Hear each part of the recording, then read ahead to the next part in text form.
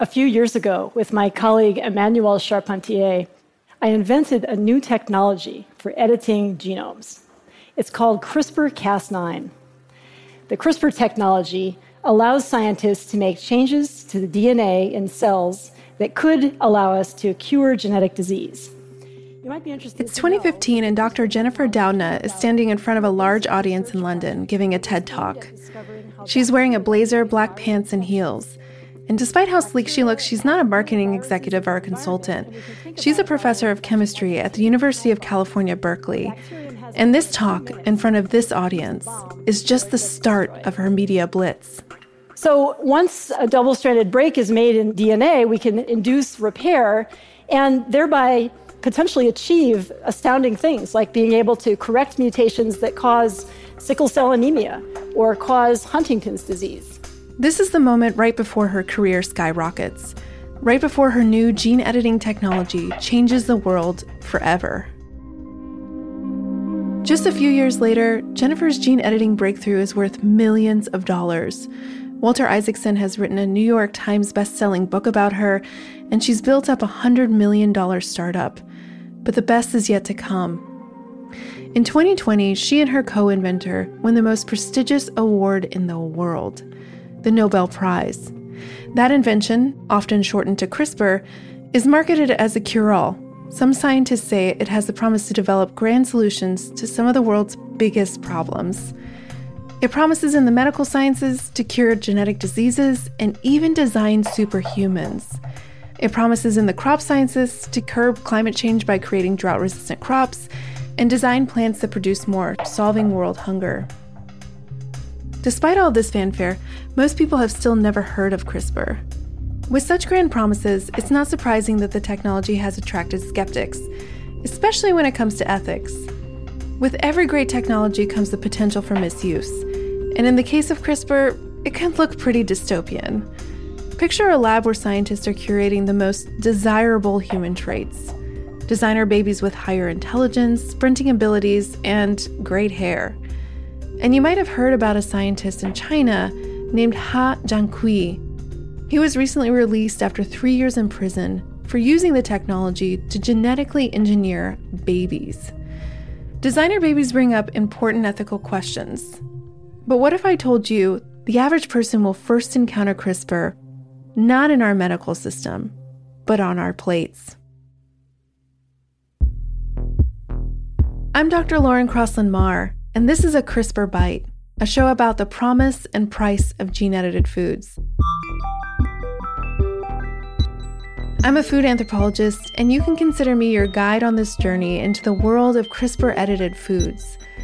On this show, I'm going to take you inside labs where researchers are using CRISPR for many applications, from making soybeans with more protein to creating cattle with no horns.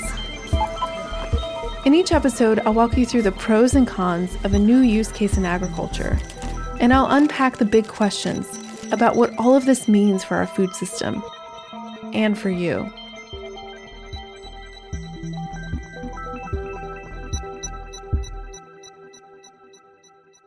CRISPR-edited foods are just starting to come to U.S. grocery stores. At the time we taped this podcast, the first U.S. commercial product was scheduled to hit grocery shelves on the West Coast in the early fall. It's a blend of salad greens developed by the company Pairwise through its brand Conscious Foods. The vegetables were edited to have more nutrition and to reduce the pungency of mustard greens. The company is planning a whole portfolio of fruits and vegetables for the North American market, things like seedless blackberries and pitless cherries. The sale of CRISPR greens are a big step in the US, but they weren't the first commercial CRISPR-edited food in the world. That title is held by a special tomato in Japan, which we'll taste test in our next episode. But what you need to know now is that there's a lot at stake here. There are two main sides to this conversation in the scientific and activist communities. On the one hand, many scientists believe that CRISPR will solve some of the world's biggest problems. And on the other, there is worry that this technology will only create more problems. But where does that leave the public, the people who will actually eat this food? Sonia Lindberg has spent a lot of time thinking about this. She's a PhD candidate at Iowa State University, and she researches public perceptions of gene editing technologies being used in foods. She grew up on a corn and soybean farm in Minnesota, but didn't think too much about gene editing technology. The kind that farmers around her used back then were called genetically modified organisms, or GMOs. I remember when they first started appearing in fields, and I would see the test plot signs saying Roundup Ready. And to be honest, I didn't really think about them again over the next 20 years or so until I came back to grad school. So Sonia was open to the possibilities of the newer, flashier gene editing technology CRISPR when she started researching it during her graduate studies. My first perception was just, I guess, neutral, like this is interesting technology.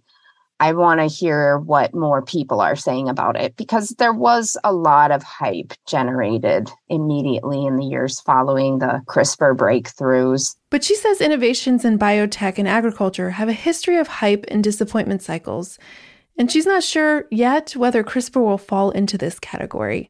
As I learned more about what was being said about GMOs prior to them coming out, I developed a more critical perspective because a lot of what was said did not materialize. And when I started to understand the various systemic barriers that stood in the way, it started to make more sense. So what are the systemic barriers she's referring to? It's a long, complicated story, one we will come back to throughout this series. But personally, I think barriers begin with what companies can best monetize. And that's not always in the best interest of farmers, consumers, and even saving the world. Right now, I remain very skeptical. While Sonia is making up her own mind, her research focuses on what other people think about gene-edited food. Last year, she surveyed Americans on their perceptions of food edited by technology, like GMOs and CRISPR. She and a co-author published their findings in the journal Rural Sociology. They asked questions like, would you be willing to eat gene-edited foods? It was a roughly 30% adopters, 30% non-adopters, and 40% in this undecided middle. So that's why it matters what's being said right now. There's potential to really influence a good chunk of people's opinions. It's pretty split among those who have made up their mind. And there are a lot of people still trying to decide how they feel about the technology, let alone if they'll eat it. But there was one thing the majority of respondents did agree on. They wanted gene-edited food to be labeled. They wanted to know whether they would be buying food that's been genetically modified. But the problem is that the researchers, universities, and companies making food edits aren't exactly making it easy for consumers to get this information. You know, there are very deliberate campaigns to try to shape understandings of gene-edited crops. In fact, there's a push by scientists and companies not to label CRISPR products. That's because they're worried people won't buy them. And this has certainly happened with earlier gene editing technologies used in food, specifically GMOs. And if I was a betting woman, I'd guess many of you have at least one product in your cabinet labeled non-GMO. Companies are trying to rebrand CRISPR in a way that is very different from GMOs, using terms like conventional breeding and new breeding techniques to make them seem more natural. This is all really confusing.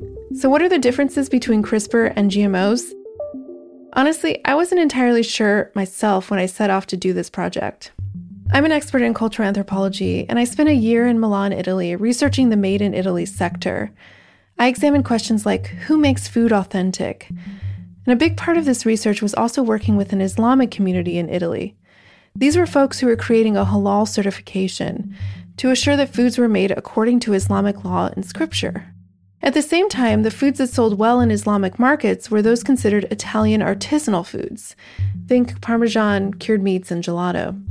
Needless to say, the participants in my study were acutely aware of exactly how their food was made and where it came from. My research also showed that there was a lot of anxiety about gene-edited foods in Italy. This background led me to join a project on new gene editing technologies in agriculture after I graduated with my PhD. And so I spent the last couple of years diving into the world of gene-edited foods. Our international team of social scientists have written academic papers and held academic conferences. You know, the stuff that expands our resumes and makes us good scholars to our universities and colleagues. But we realized that we needed to help people understand the basics of what's going on with gene editing technology in food, because the technology is changing quickly, and these new foods will be on our plates in a matter of years. So I'm going to walk you through how gene editing, and specifically how CRISPR works. As I mentioned, I'm a cultural anthropologist, so I'm going to need a little help to explain all of the science involved. Dr. Michael Antonow knows a lot about this. He's a molecular geneticist at King's College London, and he uses CRISPR in his work on gene-based medicines. But he worries about how CRISPR will be used in agriculture and how it might affect human health.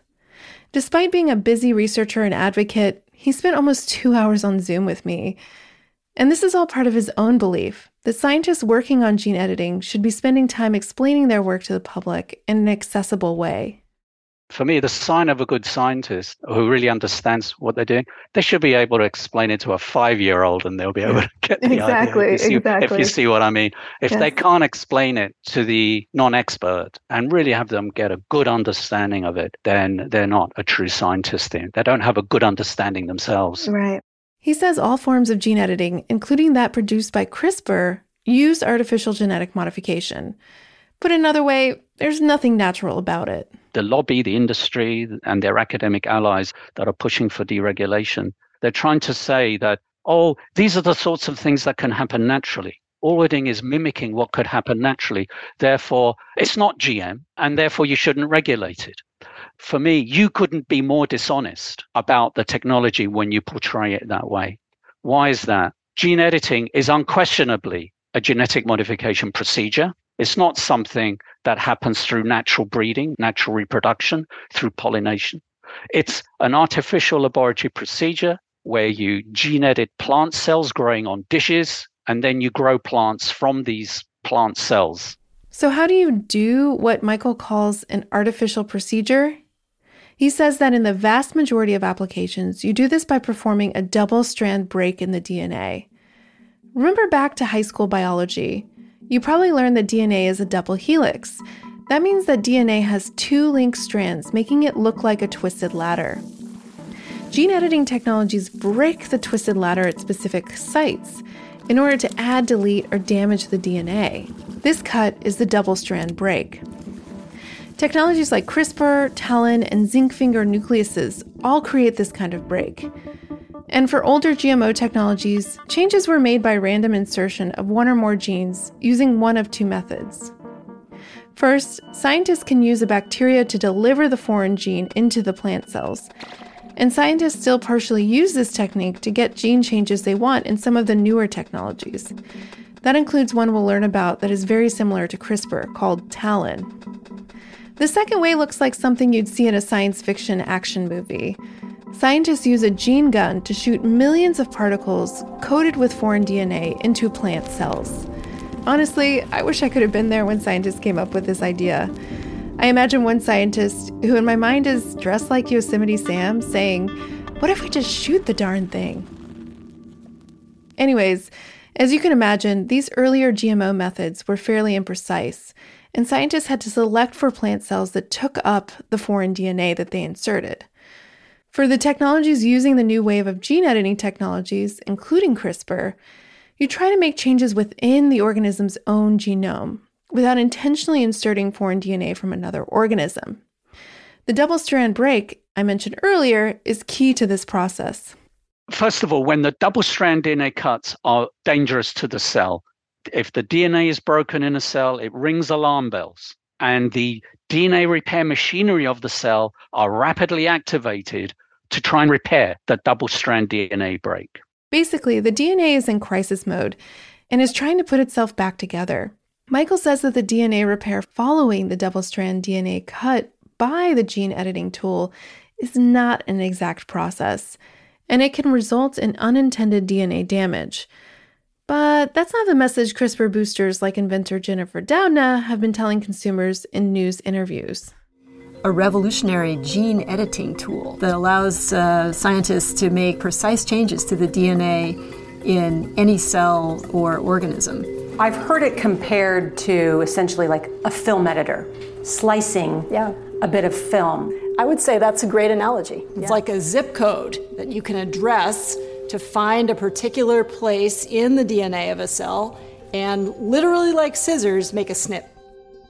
Jennifer is stressing how precise CRISPR is, and this precision is one of the hallmarks of CRISPR. But Michael warns that CRISPR just isn't that precise, and this can have pretty big consequences on other parts of the genome, changes we can't predict. So why is CRISPR particularly prone to this? They're all prone to what are known as off-target DNA damage. So what does that mean? It means that these tools can cut the DNA and damage it at locations in the genome other than the one that you intend. And CRISPR is particularly prone to this. Michael says the DNA recognition is a short, simple way of making the double-strand break. But this also means it can potentially cut similar sequences in areas of the genome, areas that scientists may not even be looking at. And this is what has activists so worried. We are very convinced that there are dangers attached to CRISPR gene editing and that we should be aware of those and that the technology should continue to be regulated as it is at the moment in the EU. That's Claire Robinson. She's the co-director and managing editor of GM Watch, an organization against gene editing in food. She says the biggest issue is that scientists aren't looking for off-target changes. Claire says scientists should be required to check the whole genome to make sure nothing unexpected happens when making edits to plants and animals. What worries me is that the gene editors are saying that none of this is necessary. Oh, we don't need to look because, as one gene editing scientist said to me, a tomato is just a tomato. Well, actually, a tomato can contain toxic substances. So can a potato, so can a cabbage, so can anything that we gene edit. So you'd better look for those things. It worries me that they think that this simply isn't necessary. This point is well taken. Is CRISPR as precise as we're led to believe? And even if it is, what does responsible regulation look like? On the flip side, maybe the risk is worth it, because the rewards could be huge.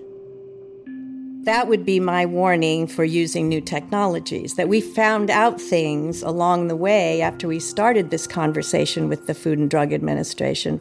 And really what we're doing is kind of undoing what the commodity system has done to our crops. So we're taking genes that have been muted in the commodity system and bringing them back to life.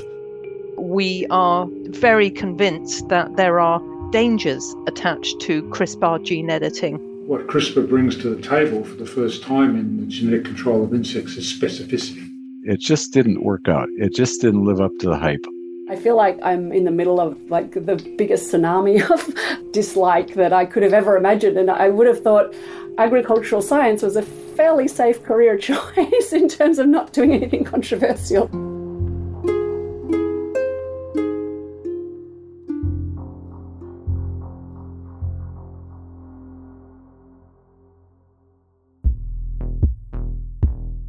Each episode in this series will follow a food edited with this new gene technology.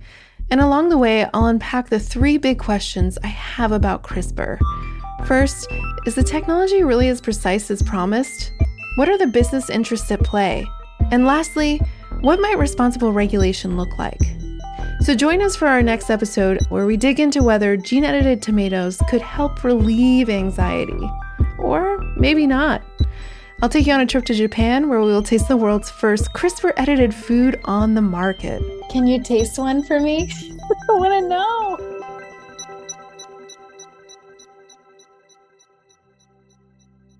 If you like this episode and want to support our work, the best way you can help is by leaving us a 5-star review on Apple Podcasts. It really helps us get the show out there, and it only takes a second. And don't forget to subscribe to A CRISPR Bite wherever you get your podcast. A CRISPR Bite is supported by the Jean Monnet Network, which is funded by the Erasmus Program of the European Union through the JEEP3 network of scientists. This podcast does not reflect the views of our funders. This podcast was co-written and hosted by me, Dr. Lauren Crossland-Marr. Our executive producer is Corinne Ruff. She co-wrote, edited, and produced the show. Jake Harper edited this episode. The show was sound designed and engineered by Adrian Lilly. Aaron Crossland made our theme music. Rachel Marr designed our logo. Legal support from New Media Rights and marketing help from our friends at Tink Media. Thank you to the Jeep 3 team. Special thanks to Matthew Schnurr, Clara Fisher, and Glenn Stone for their support and advice on this podcast.